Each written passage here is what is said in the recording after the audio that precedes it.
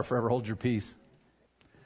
Open your Bibles, if you would, to the book of Judges, Old Testament book of Judges, and we are powering through this much more quickly than we do New Testament books of the Bible, when we tend to gear down and really dig in and go kind of a paragraph at a time or a couple of paragraphs at a time. But in Judges, we're kind of hitting a judge at a time, though today is an interesting exception.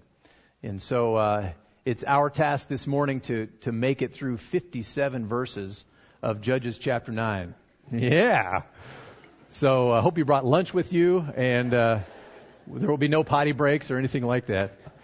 I have been told that I'm long-winded, and that's with a short verse, a short passage. So with 57 verses, we'll see how it goes. But so that being said, we better ask the Lord's help today. Lord, we come to you this morning and rejoice that we can know you. Lord, we rejoice that you have made it so that we can be your children because of what Jesus has done, that all of our flaws, all of our faults, all of our guilt, our depravity, that you offer us forgiveness for those things. You offer us healing, reconciliation with yourself, redemption. Lord, those are big words, and they mean a lot to us. They mean a lot to me, and I worship you for the fact that you offer salvation in Jesus.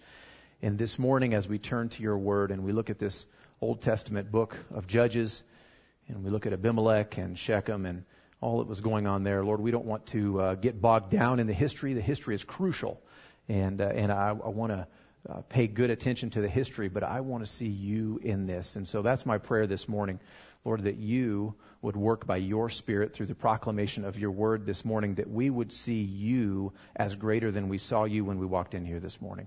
Not because you have changed, but because we've seen more clearly. Lord, I pray that you would work by your Spirit and do your will in our hearts this morning. I pray that you would draw many to yourself, and I pray that you would draw all of our hearts into worship of you because of your word. Pray this in Jesus' name. Amen. So we are in Judges chapter 9, and this book of this chapter in this book is a little bit different than those around it. There are a couple of distinctions between chapter 9 and chapters 8 and 10 and those around it. First of all is the fact that there is no judge raised up in chapter 9. The other chapters are about judges. We looked at Gideon the last few chapters, right? And we're going to look at Jephthah and Tola and Jair and some others that will come, and there'll be Samson, and right? Those were judges who were raised up. And when we look in chapter 9, we see that there is not a judge raised up. So that's a distinction, and we're going to see what that looks like. Second of all, the oppression in the other books came about, and was brought in to Israel by the nations surrounding. Right? We just dealt with the Midianites and the Amalekites when we looked at Gideon, and they were an invading force that caused the problem. The same thing is going to be true in the future. And in this chapter, it's different. The problem arises from within. The problem is from within Israel. So that's another interesting distinction. And as we go through this, I want us to pay special attention to how often we hear about God. I said it's 57 verses. That's a lot of verses, right? And you would expect to hear a lot about the Lord, but we won't hear all that much about Him. And so I want us to keep an eye on when we hear about the Lord and what we hear about the Lord in this chapter, so that we can kind of get a feel for what's going on. So that's kind of an introduction to Judges chapter 9. And Judges chapter 9 is about this son of Gideon, right? We looked at Gideon the last few weeks. And Gideon was a judge, and he remember the amazing things that God used him to do with his little band of 300, and all the things that God accomplished and did miraculously through him, and all of that. And Gideon is a very interesting study because of the amazing things that he does, and then some of the things that he does that are much less than amazing and not very impressive, and certainly not very godly. And so Gideon is kind of a mixed character, and he ends his life with 70 sons. Remember, towards the end of his life, after they had conquered the Midianites and the Amalekites, the people wanted to set him up as king. You know, Gideon, be our king. You're great at this stuff. You should just do it all the time. And Gideon said, no, I'm not going to be your king. The Lord will rule over you. But give me lots of money. That'd be great. And then, by the way, he has 70 sons, which is not a normal thing for an average run-of-the-mill guy to have 70 sons, right? He's apparently taken on multiple wives. He's had a lot of children. He's functioning essentially as a king, or he's living as a king. And so he has these 70 sons, right? And then the chapter 8 ends with him actually even slipping into idolatry with this ephod and stuff like that, and the people around him slipping into idolatry. And then after he passes away, the nation just goes right over the edge into idolatry, into Baal worship. And that's how chapter 8 ends, and it kind of ends on a whimper. And so that's what's going on in the nation of Israel at the time. That's what's happening. And so that introduces us to where we are today in chapter 9, looking at the life of Abimelech. And first of all, we're going to look at Abimelech's plan. With the other judges, we see that God had a plan, and God had a plan to raise up a judge. And here with Abimelech, it's different. Abimelech comes with a plan. And this is what his plan is. So let's look at verses 1 and 2. Again, this is Judges chapter 9. Now Abimelech, the son of Jerubbaal, went to Shechem to his mother's relatives and said to them and to the whole clan of his mother's family, "Say in the ears of all the leaders of Shechem, which is better for you, that all 70 of the sons of Jerubbaal rule over you, or that one rule over you? Remember also that I am your bone and your flesh." And so we see quite a few things going on. We see, first of all, why is Gideon referred to as Jerubbaal? That's his Canaanite name, Jerubbaal. You see the last 4 letters there, Baal. That's the Canaanite god. So he had a name and a reference, and by this time he's referred to exclusively by that name, by his Canaanite name, Jerubbaal. And so you kind of get a picture, an idea of what's going on in the culture. That it's shifted enough that he no longer goes by Gideon. That people don't know him as Gideon anymore. They know him as Jerubbaal. And so Abimelech comes forward and he says, "Hey, I want to be king." Well, I want us to notice that Israel has never had a king to this point.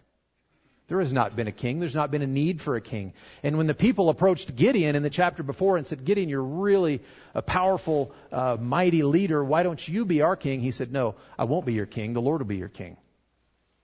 But his son, Abimelech, whose name means "my father is king," he comes in and he says, "Hey, I have a plan for kingship, of how I can become king in the nation of Israel." And so he comes forward with this plan. This is Abimelech's plan, right? And Abimelech wasn't even the most qualified, let's say, of Gideon's sons to be king. He was the son of his concubine, who lived in a different place from where Gideon lived. Gideon lived in Ophrah, and Abimelech grew up with his mom in Shechem, which is a Canaanite city. And so he's definitely not the most qualified of the sons to become king, and yet nevertheless here he is making his bid for kingship. And so that's his kingship proposed. That's his idea. He's the one who comes forward with this proposal that he wants to be king. Kingship proposed. Well, then we continue on reading and we have a kingship realized. Verses 3 through 6. "And his mother's relatives spoke all these words on his behalf in the ears of all the leaders of Shechem, and their hearts inclined to follow Abimelech, for they said, 'He's our brother.' And they gave him 70 pieces of silver out of the house of Baal Berith, with which Abimelech hired worthless and reckless fellows who followed him. And he went to his father's house at Ophrah and killed his brothers, the sons of Jerubbaal, 70 men on one stone.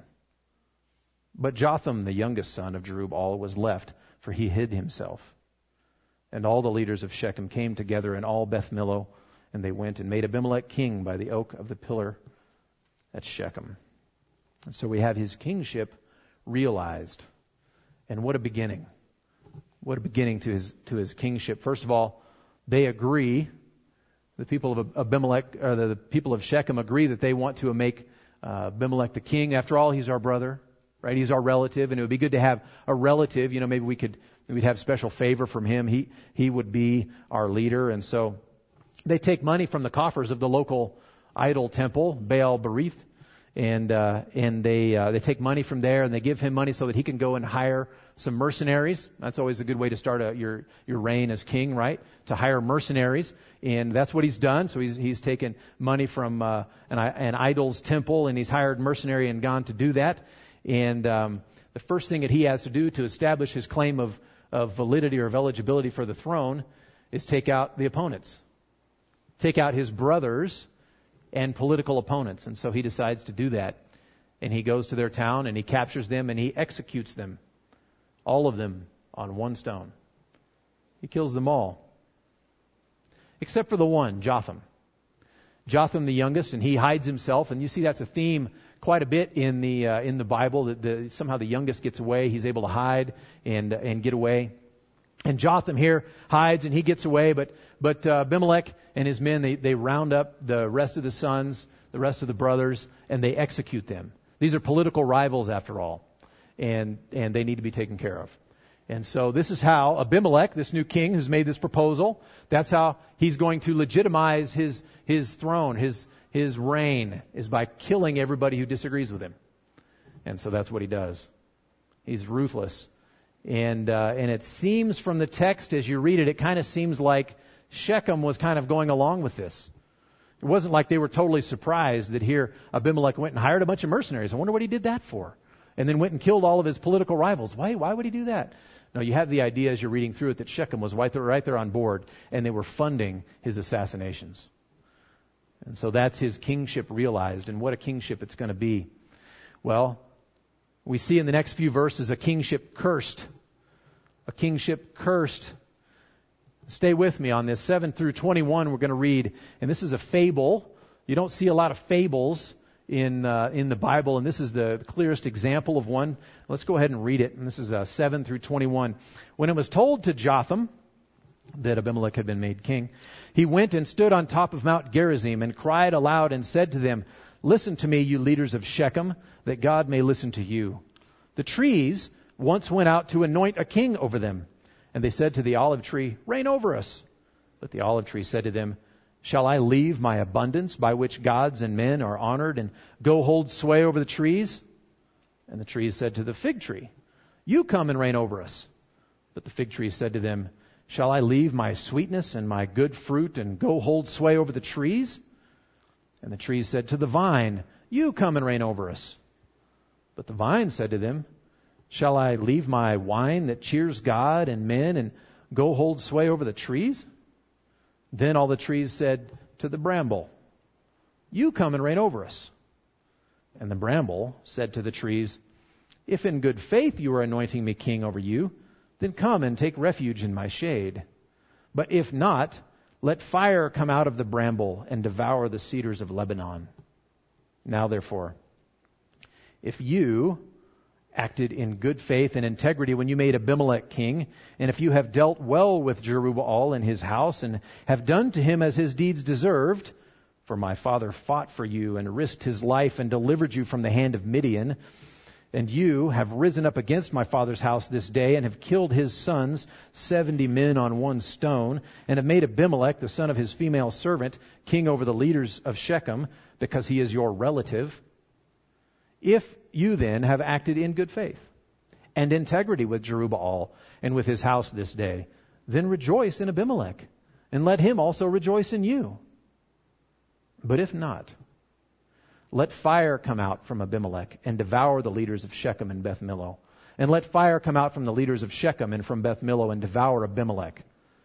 Jotham ran away and fled and went to Beer and lived there because of Abimelech, his brother. So he tells this fable, and it's a pretty long and drawn out fable, and it's a curse. He intends it to be a curse upon the people. He knows very well that Shechem has not acted in good favor in putting Abimelech in as king. He knows very well the treachery that's gone on. He barely escaped with his own life. Here Gideon, Jerubbaal, was the judge, the deliverer of the people. And they're the direct beneficiaries of the prophet, the benefit that he brought, the peace that he brought, the freedom from shackles, the freedom from fear of the Midianites and the Amalekites. And this is how they decide they're going to treat Gideon and his family, is by killing them. And so you have him issuing this curse, telling this fable, and in it is a very thinly veiled curse that he pronounces upon them. So you have a kingship cursed, and the curse is basically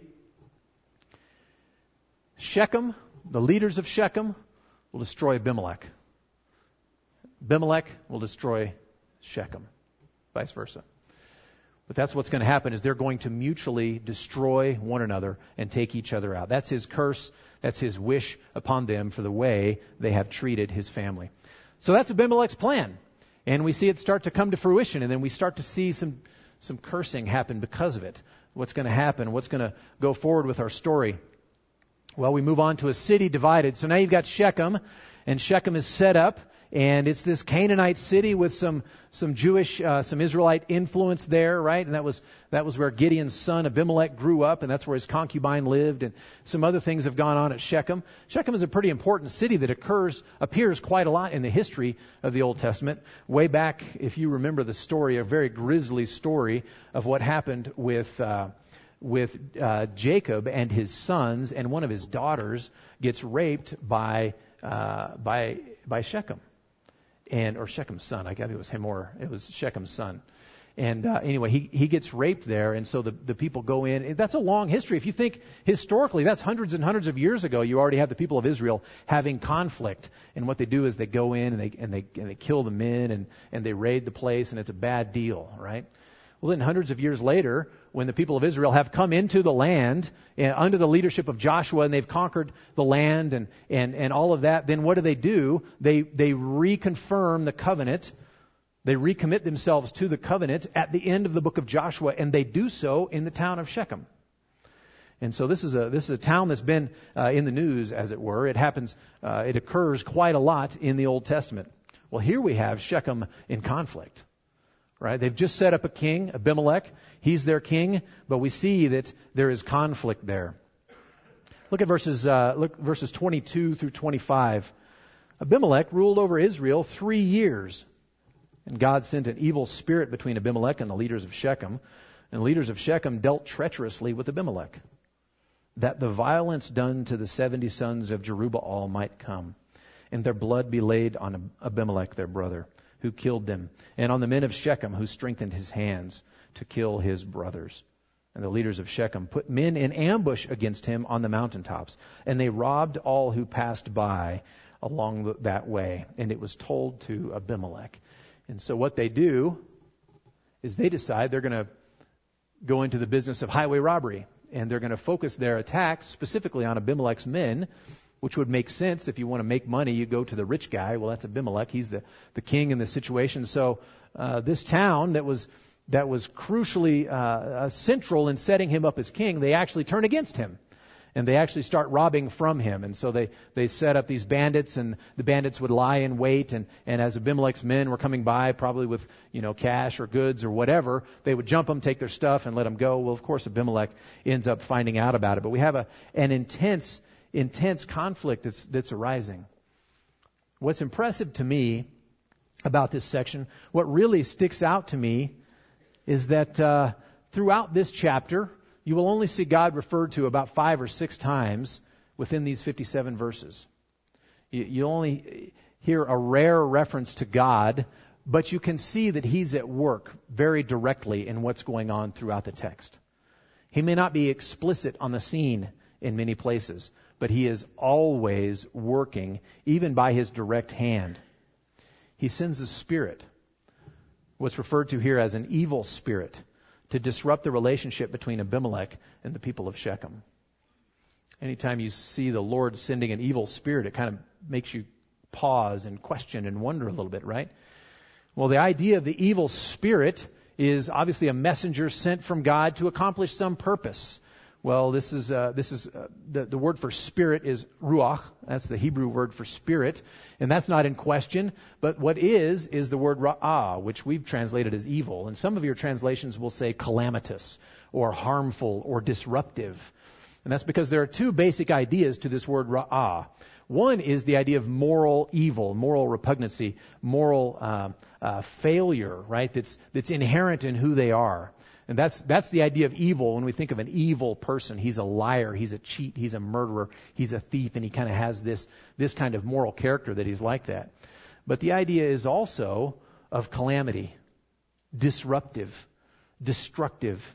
So the word ruach the word ra'ah can refer to that sometimes also, where it's not that it's morally evil, it's disruptive. And so we might say that a severe storm, a tornado, for example, would be an evil tornado appeared. Well, was it evil? Was it like hunting people to kill? No, it's a storm, but it's very disruptive and it's causing destruction. And that's the use of the word ra'ah here. And so an evil spirit, a disruptive spirit to cause disunity between the king, Abimelech, and the people, Shechem, the ones who set him up. And so there's this disruption, and it's directly caused by God. God is deliberately disrupting their communication, deliberately making them angry at one another, deliberately working on the scene. The point is that God intervenes here to cause dissension, to cause strife between the leadership and the people. And so the Shechemites begin to work as highway robbers, and there becomes this major disagreement and uproar between the two. And so God is working there, and we see that Shechem is in conflict. Well, Shechem goes beyond just conflict and moves into open rebellion. Look at verse 26 through 33. And Gaal, the son of Ebed, by the way, sometimes it's a lot of fun to be a preacher when you get to pronounce all kinds of names you have no idea how to pronounce. And I just get to do that in front of you guys, so just chuckle away, it's fine. And Gaal, the son of Ebed, moved into Shechem with his relatives, and the leaders of Shechem put confidence in him. And they went out into the field and gathered the grapes from their vineyards and trod them and held a festival. And they went into the house of their God and ate and drank and reviled Abimelech. And Gaal, the son of Ebed, said, "Who is Abimelech? And who are we of Shechem that we should serve him? Is he not the son of Jerubbaal? And is not Zebul his officer? Serve the men of Hamor, the father of Shechem. But why should we serve him? Would that this people were under my hand. Then I would remove Abimelech. I would say to Abimelech, increase your army and come out." And when Zebul, the ruler of the city, heard the words of Gaal, the son of Ebed, his anger was kindled. And he sent messengers to Abimelech secretly, saying, "Behold, Gaal, the son of Ebed, and his relatives have come to Shechem, and they are stirring up the city against you. Now, therefore, go by night, you and the people who are with you, and set an ambush in the field. Then in the morning, as soon as the sun is up, rise early and rush upon the city. And when he and the people who are with him come out against you, you may do to them as your hand finds to do." So you have this rebellion starts. Gaal, son of Ebed, moves into town. He and his family, and they come and they set up shop, and people kind of like him. And he gains favor amongst the people, and he starts reviling and boasting about what he would do if he were king. If he were in charge of the people, this is what he would do. And here's what he would say to Abimelech. And he would call him out, and he would challenge him, "Come on, let's do it." And he picks a fight. He's picking a fight with Abimelech, right? Well, there's an old guard in town. The old people who are still loyal to Abimelech. And the old guard in Shechem, and they're led by Zebul. They take steps to expose Gaal and his plan. And they're going to let this be known so that Abimelech will be able to attack and destroy and kill Gaal and Ebed, or Gaal, the son of Ebed, and his people. And so he's going to take care of them. So there's an open rebellion that rises. Okay, and so Shechem, point C there, Shechem expels the insurgent. They're able to get rid of the guy. So looking at verse 34 through 41. So Abimelech and all the men who were with him rose up by night and set an ambush against Shechem in 4 companies. And Gaal, the son of Ebed, went out and stood in the entrance of the gate of the city, and Abimelech and the people who were with him rose from the ambush. And when Gaal saw the people, he said to Zebul, "Look, people are coming down from the mountaintops." And Zebul said to him, "You mistake the shadow of the mountains for men." Gaal spoke again and said, "Look, people are coming down from the center of the land, and one company is coming from the direction of the diviner's oak." Then Zebul said to him, "Where is your mouth now, you who said, 'Who is Abimelech that we should serve him?' Are not these the people whom you despised?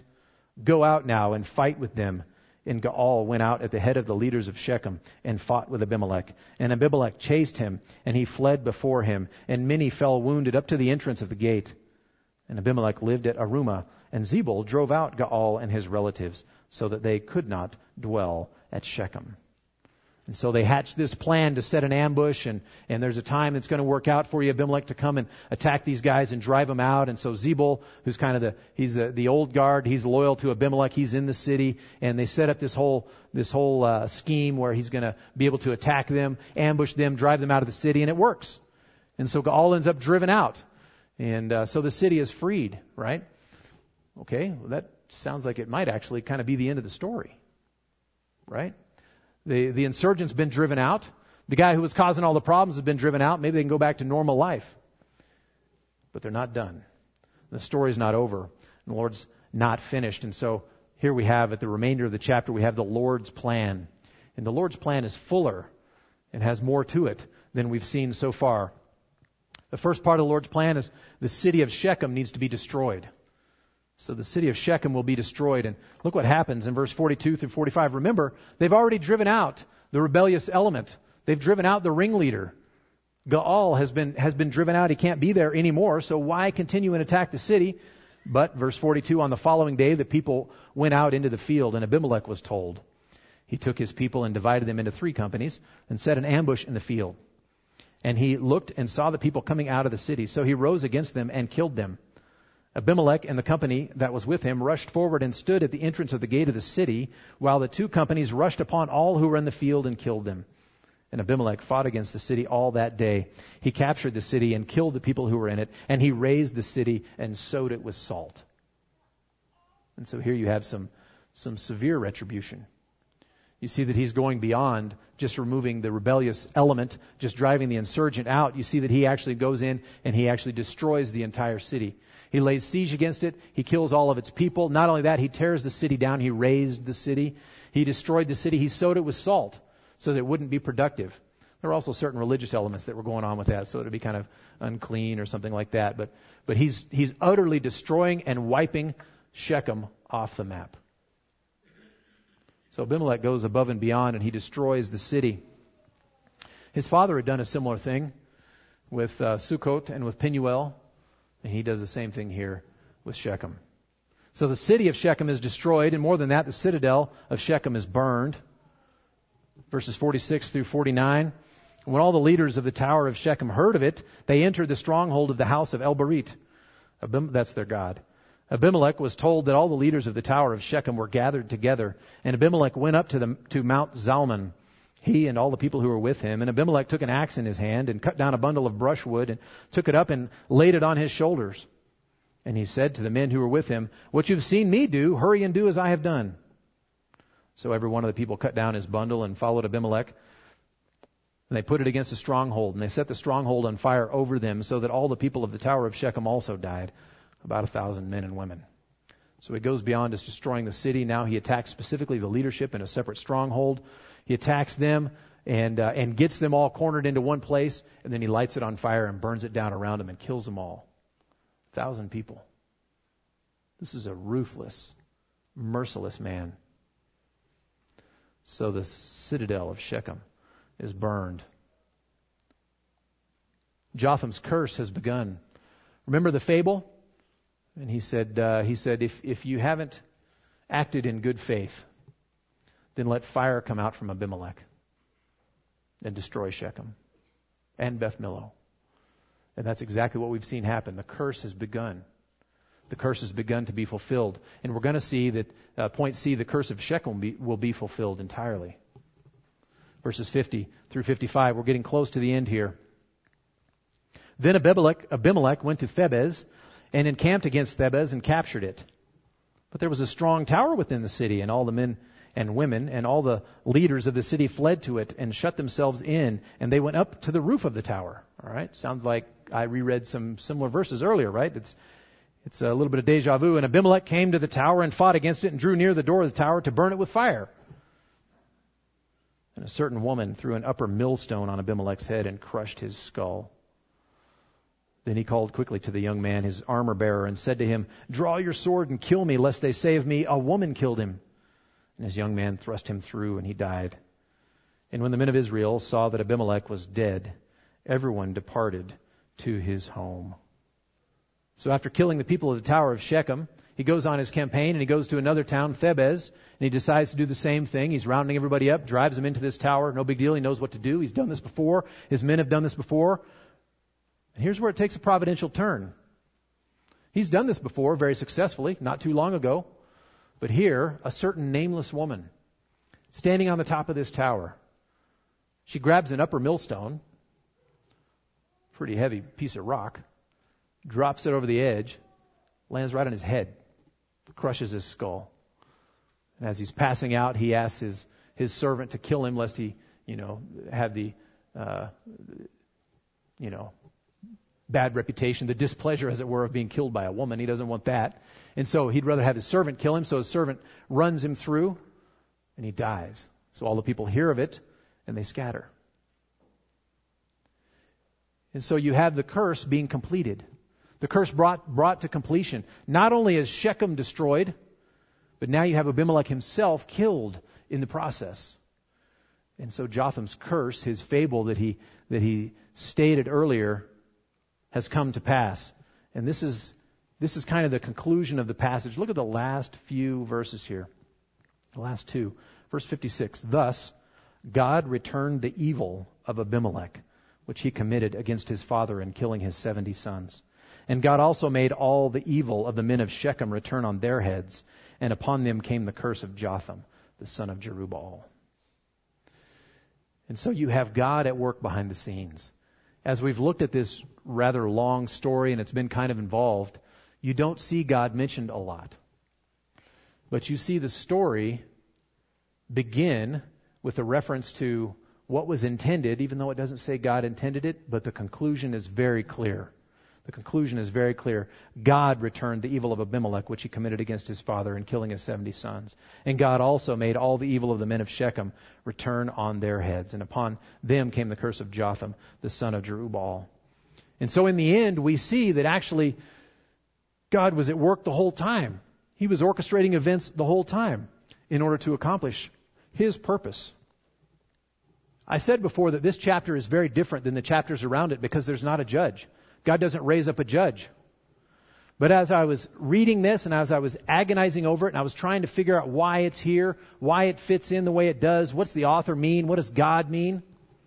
And I came to understand that God himself plays the role of judge in this chapter. God himself plays the role of judge. The evil has arisen from within the nation of Israel. The problem is from within. The evil is from within, and God himself, rather than calling a judge to drive out other Israelites,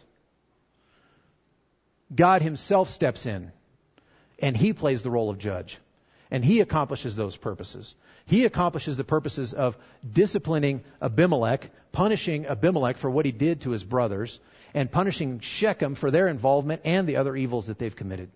God himself steps in, and he is the judge in this chapter. That's powerful to me. That's powerful to me. And this brings us to our point of application. The first point of application is that God is always at work. God is always at work.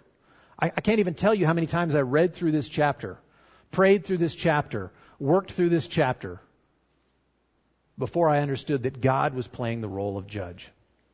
He was orchestrating events very intentionally so that he could discipline the nation, so that he could drive out the evil from within the nation. God is always at work. In your darkest times, people, God is at work behind the scenes. When circumstances are bleak and scary, and you look around in vain for someone to understand, to give you a word of advice, to know where you are, to help you out, God is always at work. We see in the Bible again and again that God is sovereign. And that means he rules and reigns over everything. He is actively sovereign. That means he is actively ruling and reigning over everything. I heard an explanation, a description of sovereignty one time that said it was kind of like, running Awana games where you've got kids in a certain square or a circle and they're doing stuff and you're kind of, walking around the outside making sure they don't hurt each other. That's not sovereignty. That's reactionary, right? Because you can't read what's in little Billy's mind before he decks Joey. You can't actually be sovereign. You're just reactionary. You might be able to get there and stop it before the blow lands, before the fight really breaks out, but you're not actually actively sovereign.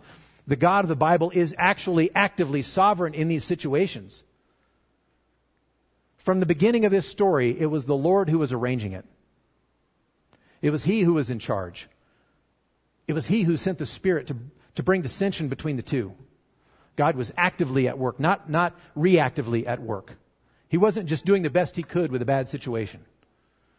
He was on purpose doing this, accomplishing His good will. God is at work. He is actually that sovereign, and we see that clearly throughout all of this passage. He's even sovereign over the choices and actions of evil, selfish people. Sometimes it may seem like those evil, selfish people are getting away with it, doesn't it? Often it seems like that. You read the news too much, you might get that idea. They do not get away with it. God is actively at work. They are not getting away with it. God is sovereign over them too, though they would never be able to understand it. Take heart, Christian. God is always at work. Application number 2. The Lord will rule over you. The Lord will rule over you. Israel had never had a king. Israel didn't need a king. Gideon was right back in the end of chapter 8 in 8:23 when he said, I'm not gonna be your king because the Lord will rule over you. And our problem is that, kind of like Shechem, we often settle for serving unworthy masters rather than serving the one worthy one, who is God Himself. We're tempted to bow down to different types of masters. Some are tempted by popularity and the approval of others. They're willing to make compromises, kind of like Shechem did in their Baal worship. But Christian, the Lord will rule over you. Don't serve popularity. Don't serve the opinions of others. Others are tempted to order their lives under the rule of money or possessions. Some are willing to make ethical compromises for the sake of getting more of those things. And others would never dream of doing that. But if you look at their schedule, you look at how they spend their time, you can see that actually they do serve that. They do care more about that than they do actually about their family, their spouse or their kids or even their Lord. That they would devote more of their energy to pursuing those things.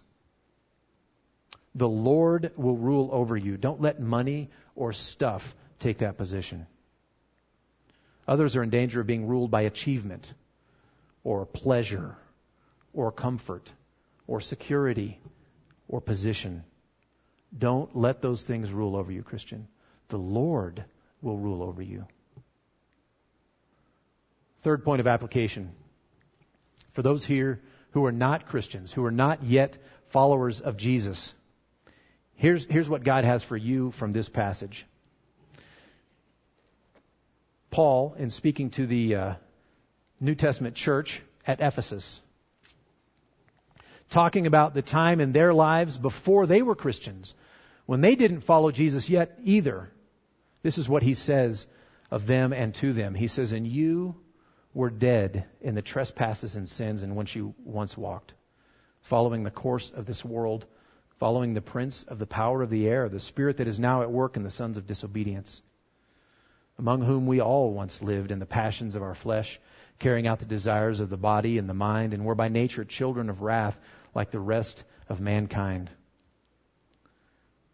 That's what life was like under this bramble king, Abimelech. But there's a greater bramble king, isn't there?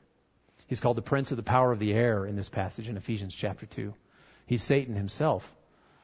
And we so often submit to him. And for those of you who are not yet followers of Christ, that's where you find yourself right now. Unknowingly, unwittingly serving the bramble king.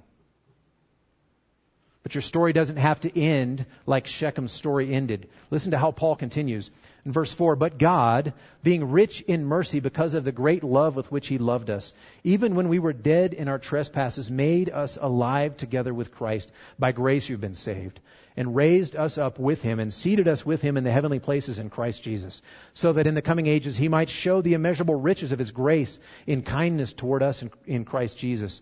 For by grace you have been saved through faith. This is not your own doing. It is the gift of God, not a result of works, so that no one may boast. For we are His workmanship, created in Christ Jesus for good works, which God prepared beforehand that we should walk in them. Don't continue giving your allegiance to the bramble king, the one who's actually the enemy of your soul. Trust in the King of Kings for the forgiveness of your sins, and He will save your soul from certain and eternal judgment and destruction. Don't wait. You don't know what tomorrow may bring. You don't know what tomorrow may bring. Put your trust in Jesus now. Confess your sins to Jesus now and ask Him for forgiveness now. And make Him, instead of the bramble king, the king of your life. Let's pray together. Lord, I pray that You would do that. I pray that You would bring new life in this room right now to those who need it. I pray that You, in Your sovereign will, in Your plan, that You would accomplish that. I pray that You would do that. Lord, we know that You are sovereign, and we submit. I submit to Your sovereignty, and I rejoice that You are sovereign because You're also good. Lord, as we look at the life of Abimelech and the people of Shechem and all the chaos and the hatred and the murder and the dissension and the evil and the idolatry and everything that went on there, Lord, I see You behind it, ridding Israel of something that should have been gotten rid of a long time ago. I see You as the judge in this passage. I see You as the sovereign one who's ruling, who's reigning, who's accomplishing His good purposes. And Lord, I know that You are still sovereign. I know that You reign and You rule and accomplish Your good purposes in my life, in my family's life, and in the life of this church, even today. Lord, we rejoice in that, and I look for You. I look for those places where I can see You at work. And Lord, I ask that You would continue to work and that You would work in great ways. And I ask that You would work in this church in great ways. Lord, we have prayed for revival. We have sought You. I pray that we would continue to seek You and that You would send revival. I pray, Lord, that You would revive our concern for You, revive our hearts for You, that we would be more concerned about You than about absolutely anything else in our lives. Lord, I confess that I am not more concerned about You than absolutely anything. Lord, forgive me. Help me work in my heart and work in our hearts that we may seek You and that we may see You as the righteous and holy and rightful King seated on the throne in heaven. And I pray that You would seat Yourself on the thrones of the hearts of people who don't yet know You even this morning. I pray in Jesus' name. Amen. God bless you all, and you're dismissed.